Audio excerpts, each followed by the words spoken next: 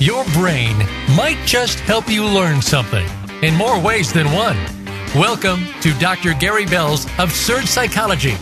Dr. Bell is a licensed marriage and family therapist. He'll be your guide on this crazy exploration designed to bring life back into our existence. Can you become the element of change in an ever-changing world? Possibly, but you've got to listen on to find out. Now here is the host of Absurd Psychology, Dr. Gary Bell. Welcome, everybody. All right, today we're talking about having the same argument year after year, over and over and over again. Does that sound familiar to you? Well, I'm sure it does because a lot of people do it. Some people have the same circular arguments throughout their entire marriage, 50, 60 years. Just keep on going, arguing about the same thing, never hearing each other, which is the problem. The problem is people have trouble hearing things they don't like, and they become defensive, and then they try to gaslight the person bringing something up, make them feel like they're crazy, and then everything starts to get out of hand. The other problem is a lot of times when people are having circular arguments, one or the other is trying to parent the other person. And when you try to parent another person, you're going to offend them because they're not a child, they're a regular person, and they do not appreciate being talked to as if they're a child. Unfortunately, many people, especially if they have lots of kids, have a tendency to parent their spouse. And when you do that, there is a gigantic disconnect between both people and a gigantic sense of resentment, and a lot of needs don't get met, and a lot of loneliness takes place in a relationship.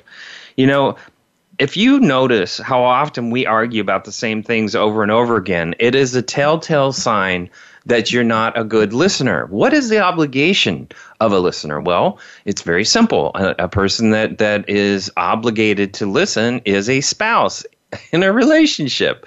And that person's job is to hear. Not only hear, but to validate the other person's emotional attachment to the subject they're talking about, and validate, even if you don't agree with it, their perception. And if you allow yourself to do that, what happens is we become better listeners and things calm down. And then people begin to have what's called adult conflict, where it's problem solving, where they resolve things and they answer logic with logic. So in a relationship, the job is, unless you want to have circular arguments for the rest of your life, the job is to empathize with how your partner feels. Empathize, even if it's a criticism, empathize. Once you empathize, once again, things calm down. Now you can go logic to logic. You know, these same old arguments, the same old cycle in itself creates a trust issue that my partner will never listen to me. And quite frankly, it damages the foundation of what you have to do in any kind of relationship. If you just look at a heterosexual relationship, and this can work in a homosexual or any other relationship, what you have to do is cherish your partner, especially if you're a male. That's what women need. They need to feel cherished. Cherished is like, she's the center of my life. I don't know what I'd do without her. I can't be the man I am without her. I don't even know why she's with me. You know, I'm so lucky to have her. And it's that way when you're with her. It's that way when you're not with her. If you're able to provide that ingredient, you will not be nagged to the end of your days.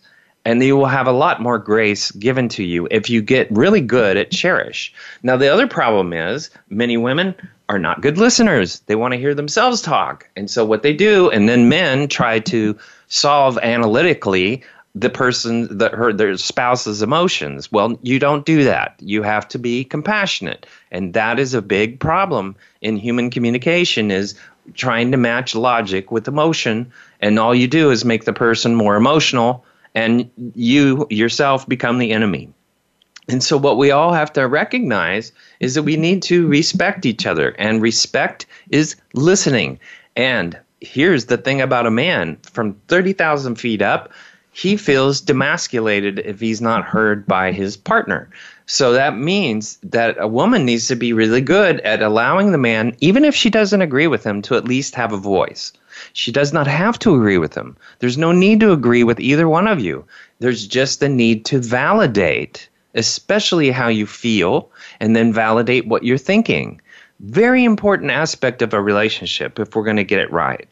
There's a lot of negative interaction cycles. The topic or concern or issue may change, but it's usually the same pattern. One spouse is more demanding or trying to get a response, and the other avoids or dismisses or withdraws, and then it escalates from there. And so then if you've got a passive-aggressive partner, they're going to stuff it and stuff it and stuff it, run, and then eventually you're going to just tap on a little issue that's very similar to the same circular argument you've been having forever, and all that person does is blow up, look like an idiot, and now they're the problem, and nothing ever gets solved because they've held it in, and then they blew up, created a big mess with the goal of saying, you better never, ever make me feel this stressed out, and scaring everybody to death, and now everybody is disrespecting that person that just blew up, and they're now the center of the problem. And that can be very frustrating. Let's try to get started on understanding some of these cycles. There's really 3 kinds of cycles involved in circular arguments. The most common is where one spouse is pursuing or demanding or attacking. The other spouse is avoiding, dismissive, withdrawn. It's sometimes called a attack withdrawal or a demand withdrawal cycle. And the second is where both spouses typically go on the attack, become defensive and angry, and never solve anything. And then the third is where both spouses avoid.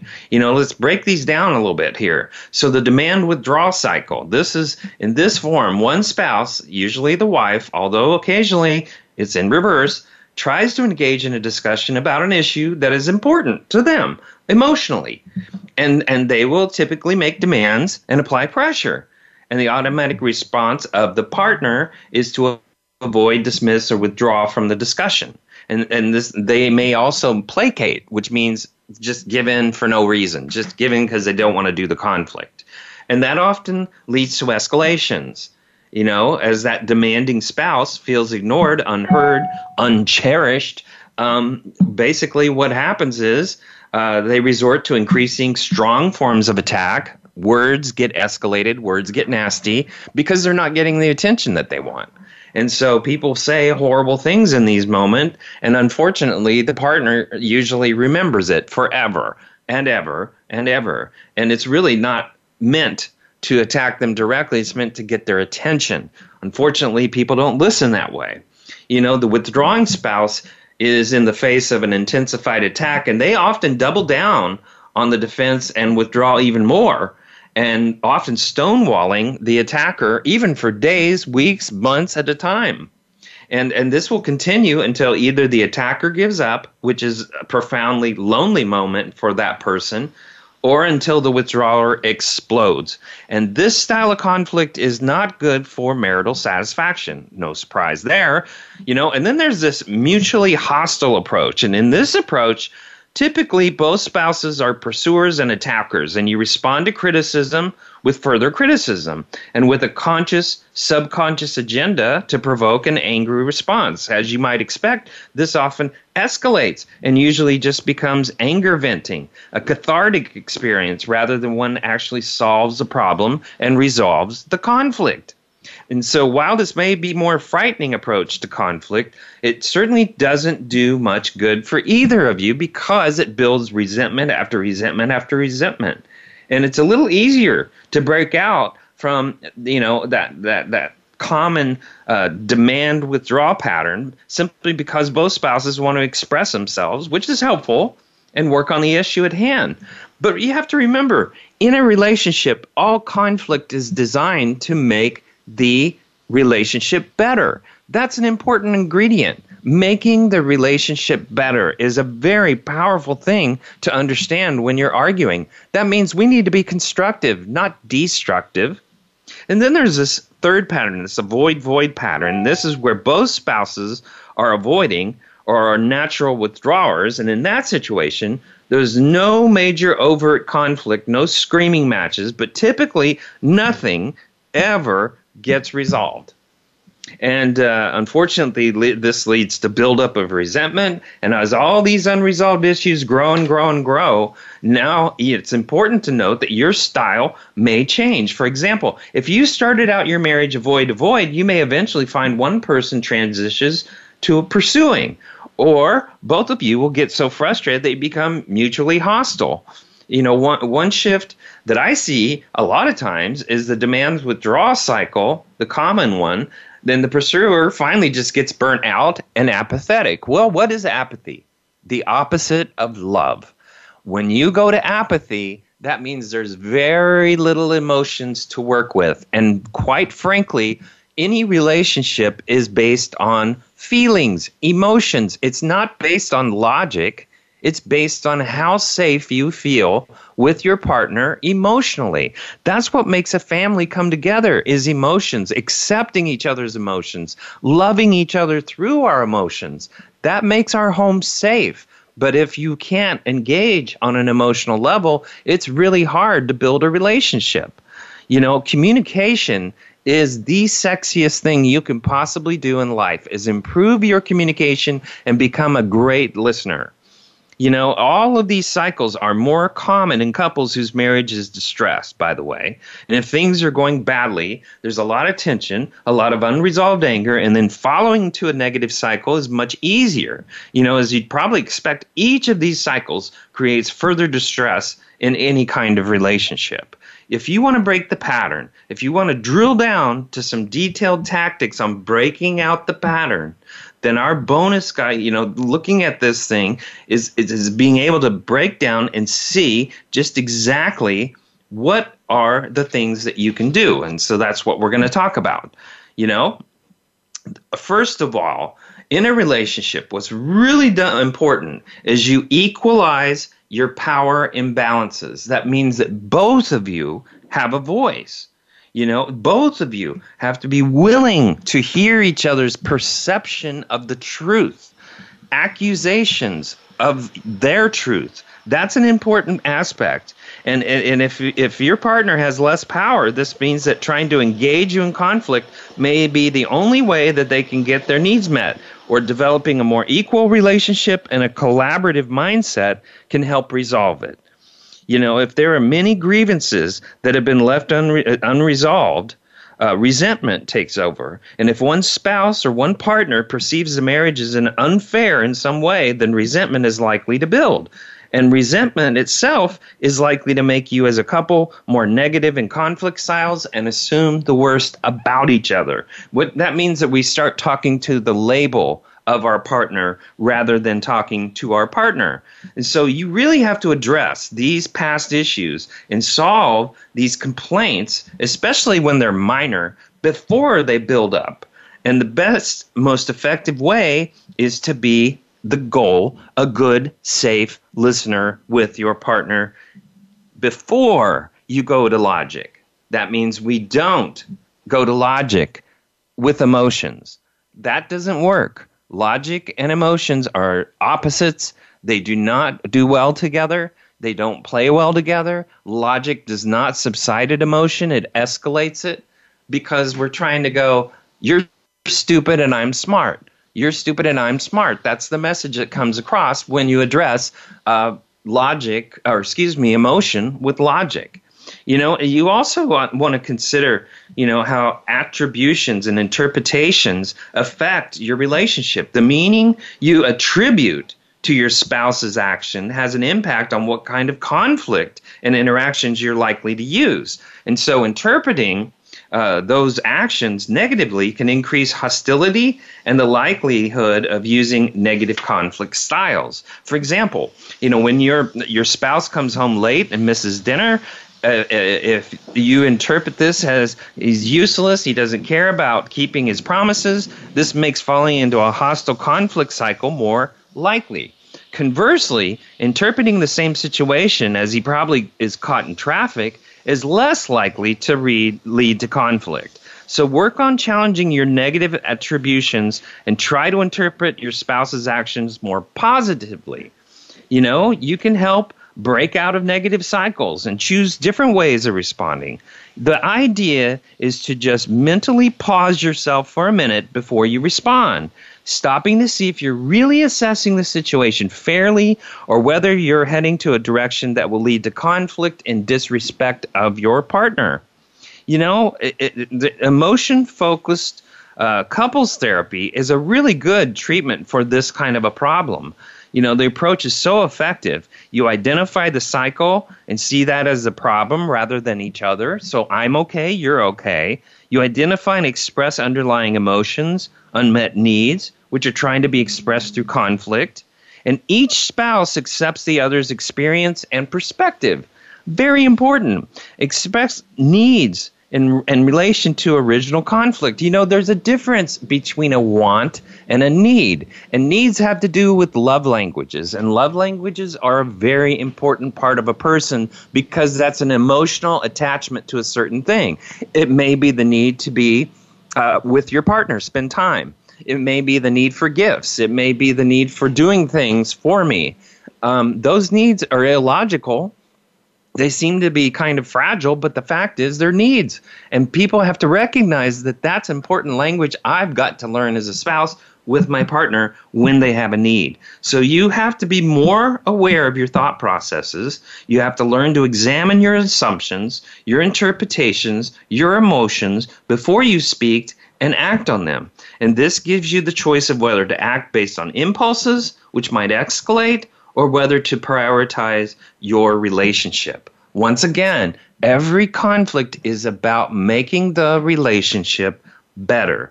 So those are all pretty useful things to be working on. It's learning to spot the cycles and understand that the underlying needs and emotions is the best way to resolve conflict. But learning communication and coping skills always helps. Play out the same relationship conflict again and again. As if we think the more we fight about something, the more chances we're going to find the answer. No, it's the way you're fighting that's the problem. Instead, we end up exhausted and cut off from the very person that we want to be close to. And so, it's actually more the case of what not to do. Our relationship conflict starts. When it starts, it can be like floodgates that have opened. And we talk over each other, we interrupt, we spar to get our arguments. What's the hurry? Slow down, do the one magical thing we all tend to forget about when we enter the conflict zone. Listen, listen, listen. All right, we're going to take a break. We're going to come back.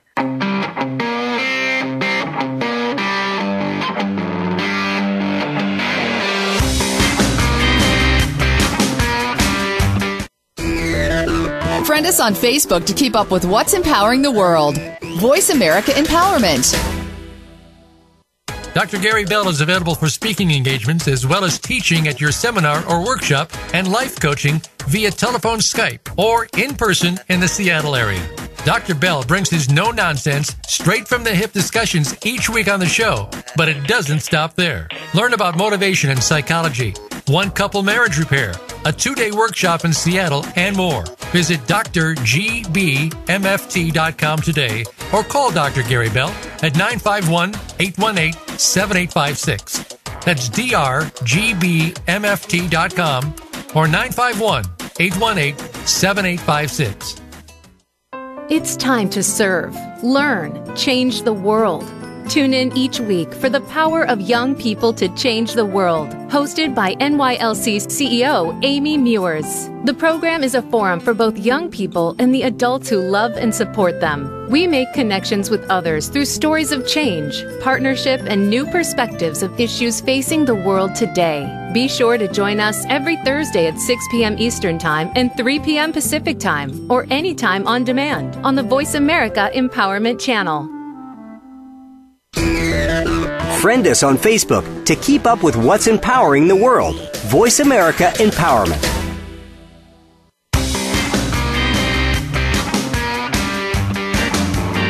You are tuned in to Dr. Gary Bell's Absurd Psychology.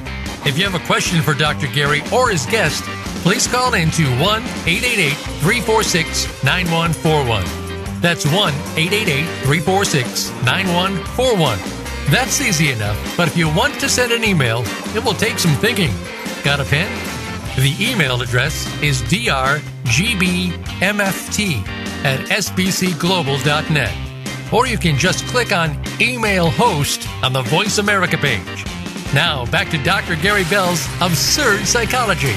Welcome back, everybody. All right, we're talking about what I call circular arguments, and that's the same old argument year after year, day after day, same thing. It always comes back to the same argument, and a lot of couples do this until they die, and usually this is probably what causes them to stress out enough to die of whatever they're going to die of. You know, the fact is, if you want to have a good relationship, if you want to have a peaceful relationship, if you want to have a good life, you need to become a very good listener. That means it's not about you. That means it's about your partner. It's about your children. It's about other people. When you put other people first and listen, you have a better way of guiding yourself through life, and you become more effective at work. You become a much better spouse, a much better parent, and life gets a lot easier when you become a good listener. And what do good listeners do? They validate emotions. They understand perspectives. They're willing to take criticism. They're willing to empathize. Even if they think you're wrong, they still empathize and understand. And that's called maturity. And if people can get there, they can do a really good job of communicating in relationships. It's very important to understand that our communication is really the guiding force to our life. The other guiding force to our life is our degree of pain of any situation that we're in. That's another guiding force. But the most important guiding force is how we interact with other people, because we need people to survive. We're not meant to be all on our own. And so that means we have to really listen, not with half your brain. You know, a lot of people manically plot what they're going to say next, and they try repeating what they're saying in your head and putting all your focus on your partner. And you'd be amazed how much they might open up to you, given the idea that you will give them undivided attention and listen. It'd be amazing. When they have said what they've said, instead of jumping right away and doing your manic, what you have to say next, take a beat of silence. Take a beat of silence and think. It gives everyone a chance to collect themselves and breathe. And sometimes a moment of quiet while looking into each other's eyes can communicate more than a wall of words ever will. As a matter of fact, if we get in conflict, circular arguments, they escalate and escalate. They turn into Broadway productions. And people get hurt because they say horrible, horrible things to each other in an attempt to get their partner's attention. And then everything becomes about the words rather than about the feelings and about listening. Unfortunately, we've all done it. We've all caught up in a relationship conflict, sensing we're losing, but it's not about winning. It's not about being right in a relationship. It's about listening. You have to get rid of, I have to be right. You have to get rid of losing an argument. We go for the kill by bringing in another similar problem that our partner's committed to basically move the cheese, to divert attention from what the argument is. And we end up derailing rather than problem solving. And so, we're upset. They didn't congratulate us on a recent, let's say, win at work or bring up a time, that something happened that was good. No, they have to bring up criticism. And there's a lot of people out there with this objective idea that everything's got to be perfect. And those people procrastinate enormously with the excuse of it has to be perfect. But they also lay that label on their partner. And so they become hypercritical of their partner, and they criticize because they're not perfect. And quite frankly, none of us are perfect. All of us are flawed. And if anybody wants to spend any moment of life, they will find that we all are flawed. We all make mistakes. We all do terrible things. And yes, we also need to embrace that part of ourselves as our struggle going through life. That requires compassion and empathy. If we do this circular fighting all the time, it creates a snowball effect. And what really just, becomes a massive issue, spinning our relationship constantly. And every time there's a reminder, you hit that button, and all of a sudden that same old argument comes forward. And what's really interesting about circular arguments is usually one person takes on a more narcissistic role and the other takes on a more victim role, and then they both play off each other and hurt each other. There's one thing that we have in common, is that none of us can change the past. So bringing up old disagreements during a fight simply makes your partner feel trapped and helpless, because all of a sudden we're not talking about what we originally talked about. And then we drop what's been and gone, and we try focusing on the present issue, causing your relationship conflict. It's the only one that you do have the power to do, is change this conflict today, the one we're discussing. People invent intentions. We've spent a substantial amount of our lives with someone. We can assume we know them well. We forget that they're another person with a mind of their own. And only one of the main things we assume is that we know the other person's intentions. And that's just not true. But what's really interesting is forgiveness is based on examining intentions. Unfortunately, people like to interrogate. And so they ask the why question. Well, the why is like a parent asking a child. You're going to get a lie because the person doesn't want to get in trouble and they don't want to have to deal with it. Whys are never good when you're going after an intention. What and hows are awesome going after intentions. That means that you're willing to hear the process that led to the bad choice rather than keep banging on the bad choice as an example of who you are as a human being and a failure in life. We love to hurt each other emotionally. And it's like when somebody strikes me, I want to strike back. Well, we can't be doing that in a relationship and not have consequences, but that's what people do. Let's just say you want to discuss money and the money, one person's a spender and the other's thrifty. Well, guess what? You're going to have to compromise rather than throw temper tantrums about the way you want it to be. You have to compromise. We have to come up with a way to deal with it. The other thing people love to do is blame, especially in this day and age.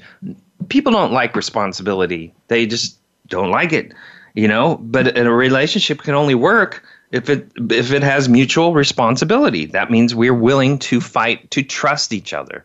You can love someone and not trust them, but when you trust someone, the love always grows. And so that's the foundation of how you work a relationship to make it better. You eliminate every single trust issue.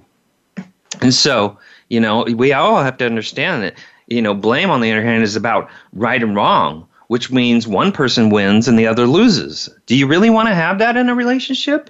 No, you don't want to have that. Do you really want your partner to feel like a loser? Is that ever going to lead to greater trust and understanding between you? Or is it just going to be a relentless relationship conflict? Life is about perspective. Our perspective is where we live. And we cannot change each other's perspective. We can influence each other's perspective, but we can't necessarily change each other's perspective. So what I'm trying to say is we have life as it is, the reality of it is, but we never see the reality of life. We only see our perspective, and that's the box we live in. And when you join your life with someone else, you have to get to know what's in that box, and you can't change it. You have to accept it. And that's the hard part. Now, once again, you can influence maybe that, but I doubt if you're going to be able to completely change that person. We all see things differently. If you're standing facing a statue and someone else is standing behind a statue, it's really worth your effort to yell at them for hours for not, getting in the picture? No, that's crazy.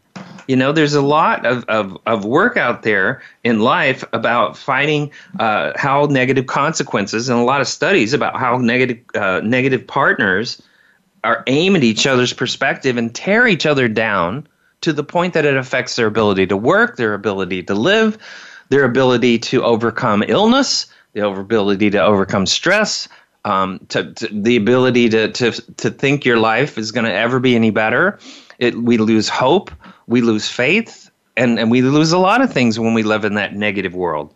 You know, that it's really interesting that if you surround yourself by people, let's say they're doing drugs or alcohol, there's a good chance that you're going to do drugs and alcohol. You know, if you surround yourself by intelligent people, it's a good thing that you might become more intelligent. If you're going to be around more spiritual people, you'll probably become more spiritual.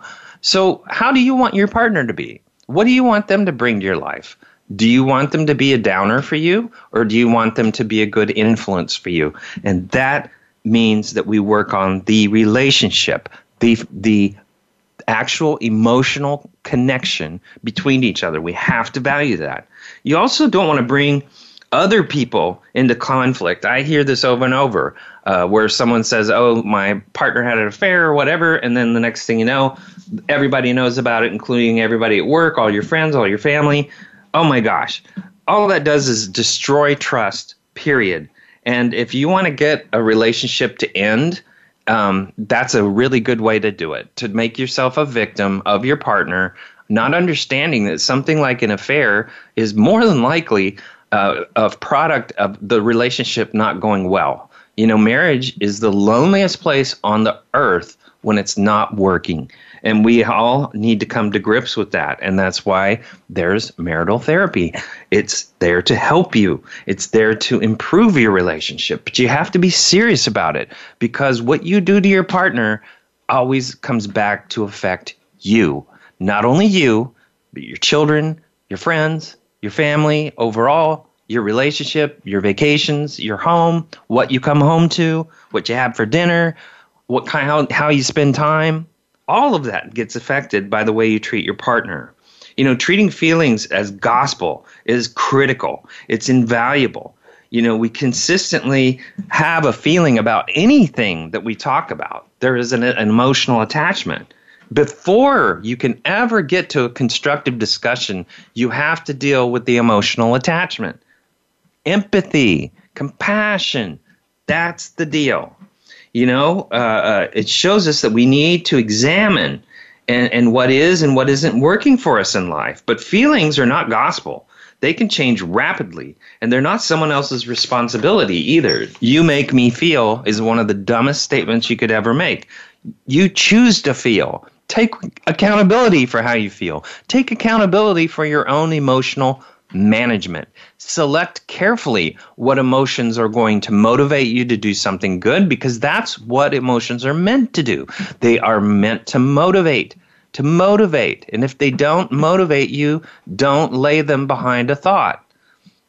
That's the critical part of it. A lot of people live in their emotions, and they say, I feel, and they think that's the truth, and that they think that that's the way things are. No, that's their perspective, because it's a feeling, and feelings don't make good decisions. As a matter of fact, you should never, ever make an emotional decision, ever. You pause and think until you get to logic or someone logical, and try to come up with a conclusion that you can make peace with. Because every time we do emotional decision making, we do some really stupid things and some very, very, very damaging things. You know, it's so important to look for forgiveness. Like I said, looking for forgiveness is, how did you decide to do this? What made you think that this was the right thing to do? I just need to understand. You know, there's also the words always and never and try are the worst words in a conversation. Try means you have a back door, always. The other thing is always and never have no place in useful conversations. They serve as blocks. They don't give each other any room to negotiate or change, and they usually come after the word you. And so it's important to understand that everybody tries to, not everybody, a lot of people try to make life black and white. They just want to make everything simple. Black and white. You're this, you're that. Label, label, label, label, label, label. Well, life's not black and white at all. It's all gray, because all of us have different perspectives. And so we have to come to grips with that. You know, if you look at those words that always and never and try, you always get so angry. You never listen to me. That's not true. It's just not true. Why would you say such extreme stuff like that? All you're going to do is offend people. You know, when you hear yourself doing this, stop and rephrase. Why don't you do an I statement instead? You know, how I feel, you often get angry. I feel that I'm not being listened to much these days. Why can't we go to that? You know, why is another word that just serves to make another person feel they're being accused or judged or interrogated? You know, try questions that begin with what and how. What and how. They are most open-ended. How could we make our budget last longer? Sounds a lot more useful than why do you spend our household budget too fast every single week? The other thing is forgiveness. You know, forgiveness is examining the intention rather than banging on the outcome. And it's essential between two people in a relationship. And if you can't learn to forgive, or you have a hard time forgiving, you're going to have a hard time having a stable relationship. You know, it's not useful in conflict. Saying, fine, I forgive you in the middle of our argument is rare how we really feel. That's not going to happen. I forgive you. Just whatever. Just move on. That's not for real forgiveness. You know, it's often said in a way to make the other person feel little. It's false forgiveness, and it comes across as you are wrong and I'm right, therefore I'm in the position of superiority. I bequeath forgiveness to you. Not great. Not great. That's not a good transaction. You know, if while you're at it, drop the sidekick of false forgiveness and punishment. If you find yourself saying things that sound like something you'd say to a naughty child, you're not being very productive in a relationship. You've got to be more mature. Get out of the punishment mode. You know, I'm not going to cook for you. I'm not going to do anything for you. I'm not going to ever do this again to help you. You know, that punishment mode, we end up losing out, we become childish, and we sabotage something we actually could enjoy if we actually put the effort in and stop dumping our ego all over our partner. Also, you know, conflict in relationship is an opportunity to grow. That's what it's about. That's why you're having it, to hear each other and constructively see how we can make things better. And whenever you're able to resolve conflict, it builds trust and security that, I can do this. We can do this. We can actually resolve. That's two adults living together. All right, we're going to take another break and we'll come back.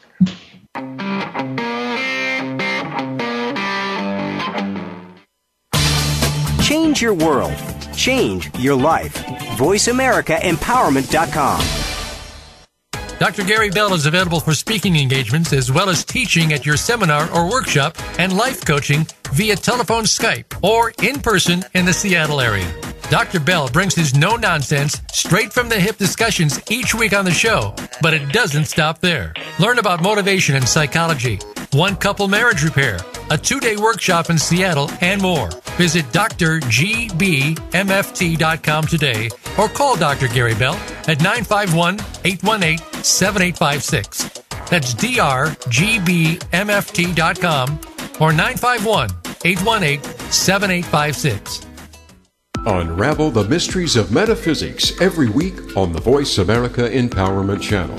Join host Barb Crowley as she and her insightful guest share what's been learned behind the veil, going just beyond our 5 senses. Now you can see things with an entirely different point of view. Tune in for Metaphysics, A View Through the Veil, broadcasting live every Friday at 1 p.m. Pacific Time and 4 p.m. Eastern Time on the Voice America Empowerment Channel. Use it to explore your advantage and deeper understanding.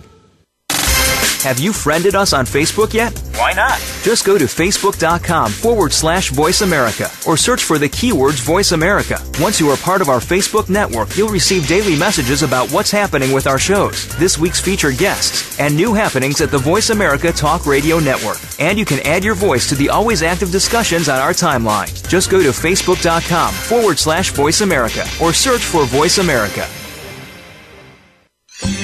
Your favorite Voice America Talk Radio Network shows and hosts are in your car, outdoors, and wherever you need them to be. Listen anywhere. Get our mobile app for iPhone, BlackBerry, or Android at the Apple iTunes App Store, BlackBerry App World, or Android Market.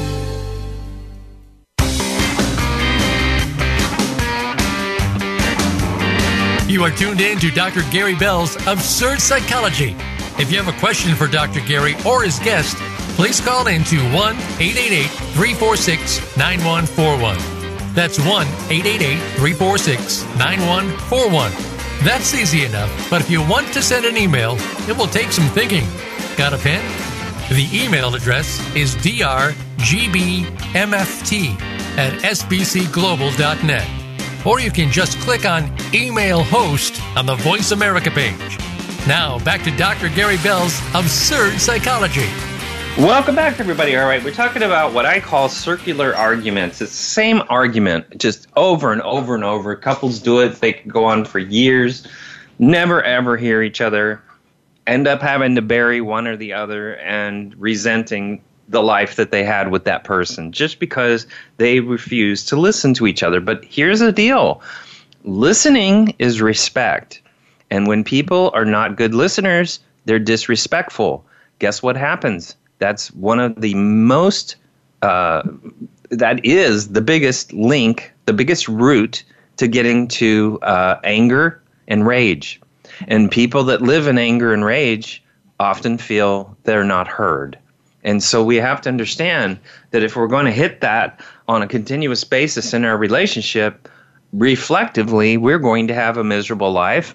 And reflectively, we're not going to have very good memories. Reflectively, the legacy of our life is going to be a negative outcome. And when we die, people are often relieved that we're gone. And if you want to live that way and if you want to die that way, that's fine. But memories are the one thing that we leave behind as our legacy. It's not our things. It's not our homes. That all kind of that crap goes away eventually, or it gets wasted, or it gets used. But the bottom line is the big deal of what makes our life important is making memories and being very, very conscious about doing that on a continuous basis and try to be present at all moments of your life. You know, despite your best efforts, is your relationship unable to progress? Sometimes it's time to add something, an outside perspective. Couplet counseling involves a qualified person who creates a safe and objective environment to discuss your relationship conflicts. And it can help with commitment to issues and power imbalances and intimacy issues, among a whole lot of other things. Some couples have variations of the same arguments, while others have different ones. But, there's the most arguments in a relationship revolve usually around similar issues. And the specifics may vary, but the core, there's a consistent theme that exists. This bickering over the same things isn't just reserved for couples. It's roommates, siblings, family members, friends. They can all find themselves having caught the same disagreements year after year with seemingly no lasting resolution or change. Well, not every subject you talk about calls for a resolution, and if you're not asked your opinion, don't offer it.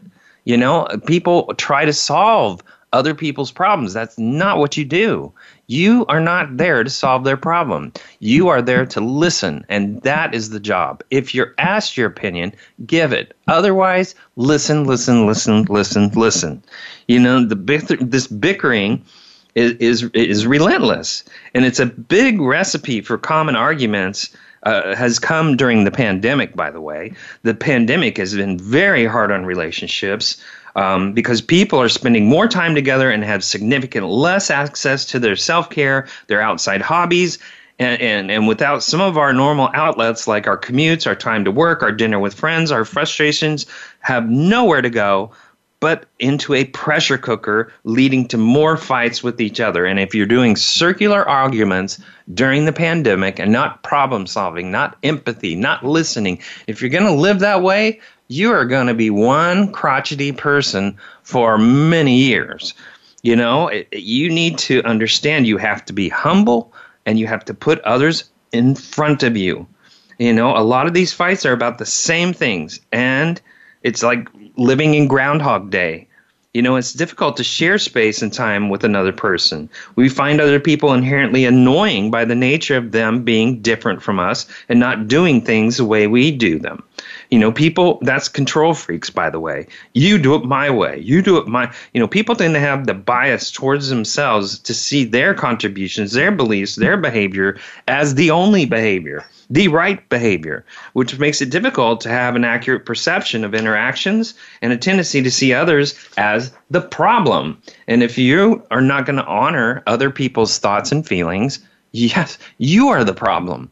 It's just that you won't take responsibility for being the problem.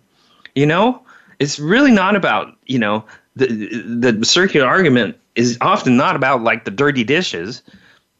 These small issues reflect bigger problems, like you're lazy and you don't help and you don't do what you promised to do. That's really what the argument's about.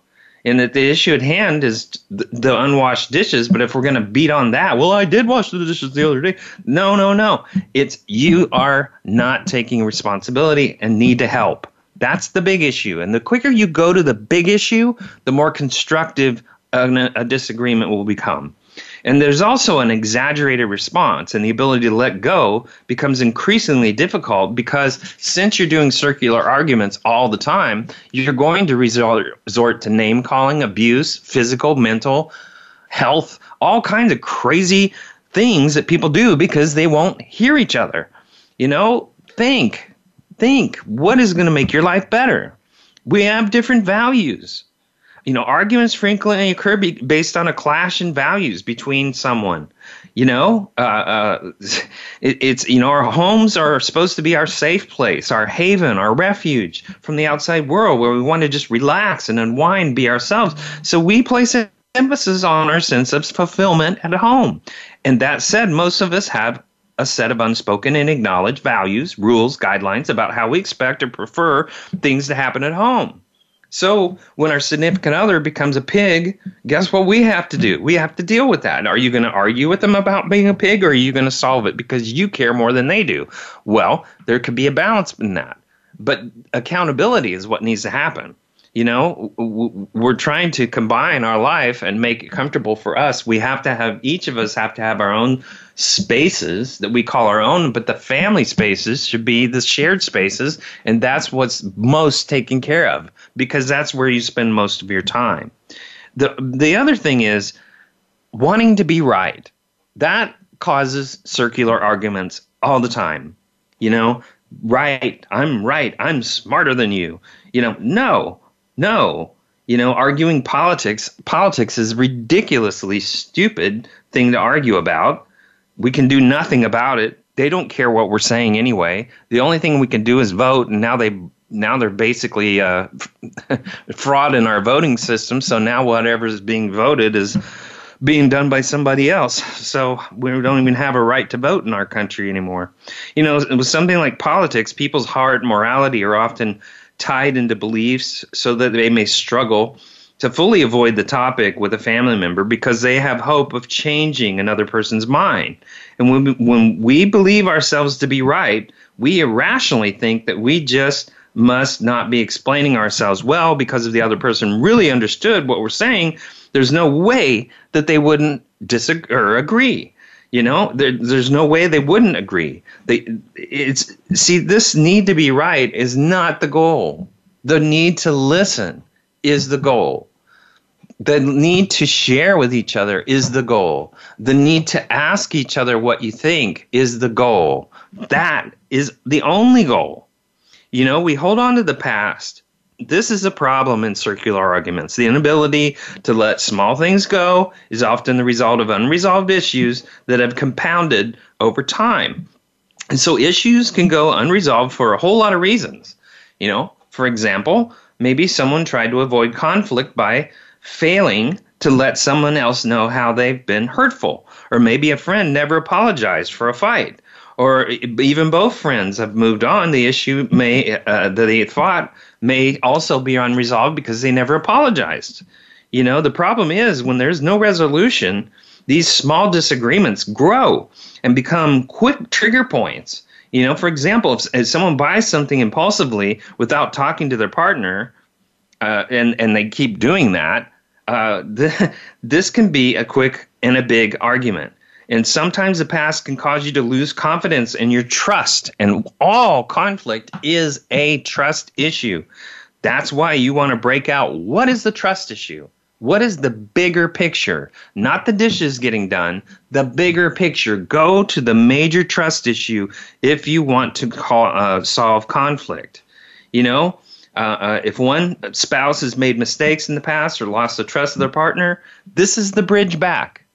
The person who violates trust needs to ask you to have faith in them that you have learned and you are not going to do it. Your choice to decide to stay with them or not is your only choice. So the bottom line is, are you going to have faith in them or are you going to break up? That's where it is. That's where it is. And if you're ever going to try to get trust, you don't go, can we try to make this work? No. We will make it work. We will or we won't. And if your partner is down in the dumps, your job is to go up into faith. I have faith we're going to get through this. I have the faith that we're going to hear each other. Eventually. That's the kind of conversations you want to have. You can't just go to where your partner is and sit there in their depression.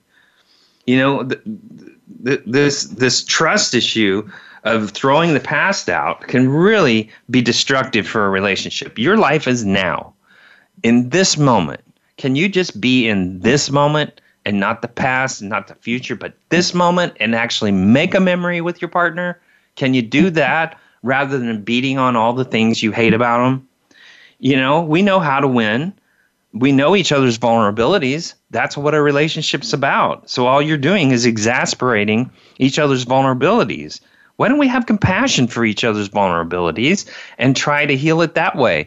A kid's going to do something if you give them a compliment more than if you give them a timeout.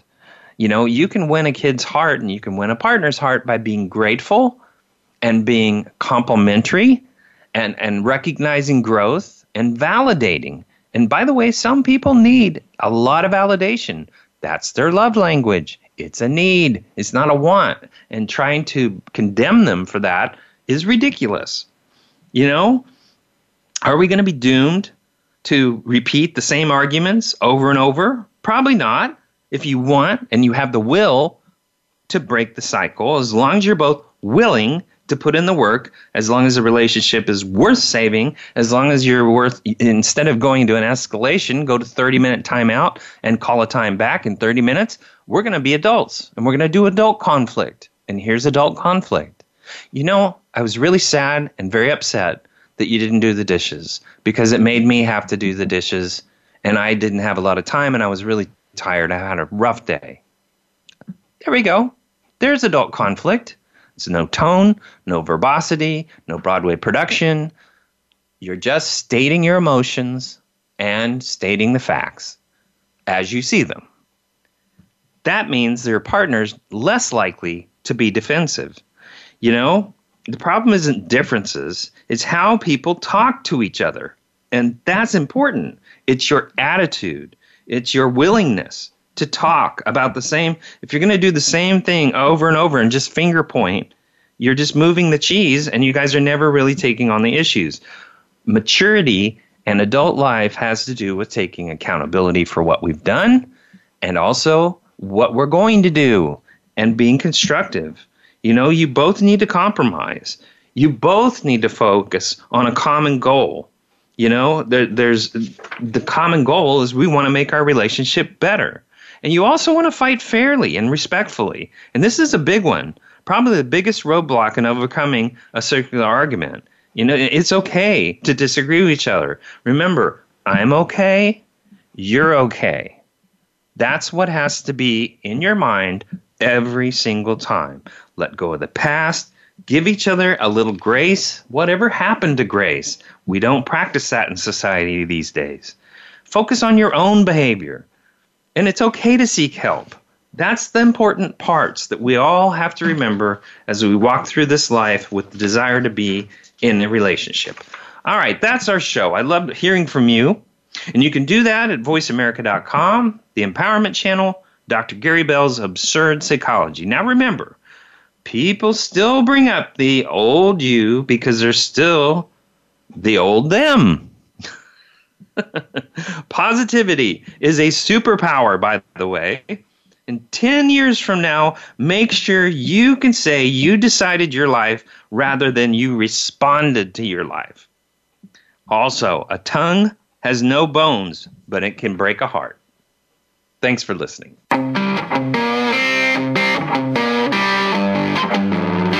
That's our show for this week. Please join Dr. Gary Bell for another edition of Absurd Psychology next Tuesday at 2 p.m. Eastern Time, 11 a.m. Pacific Time on the Voice America Empowerment Channel. Now go impress your friends and family with what you've learned today and have them tune in next week so they can be almost as smart as you.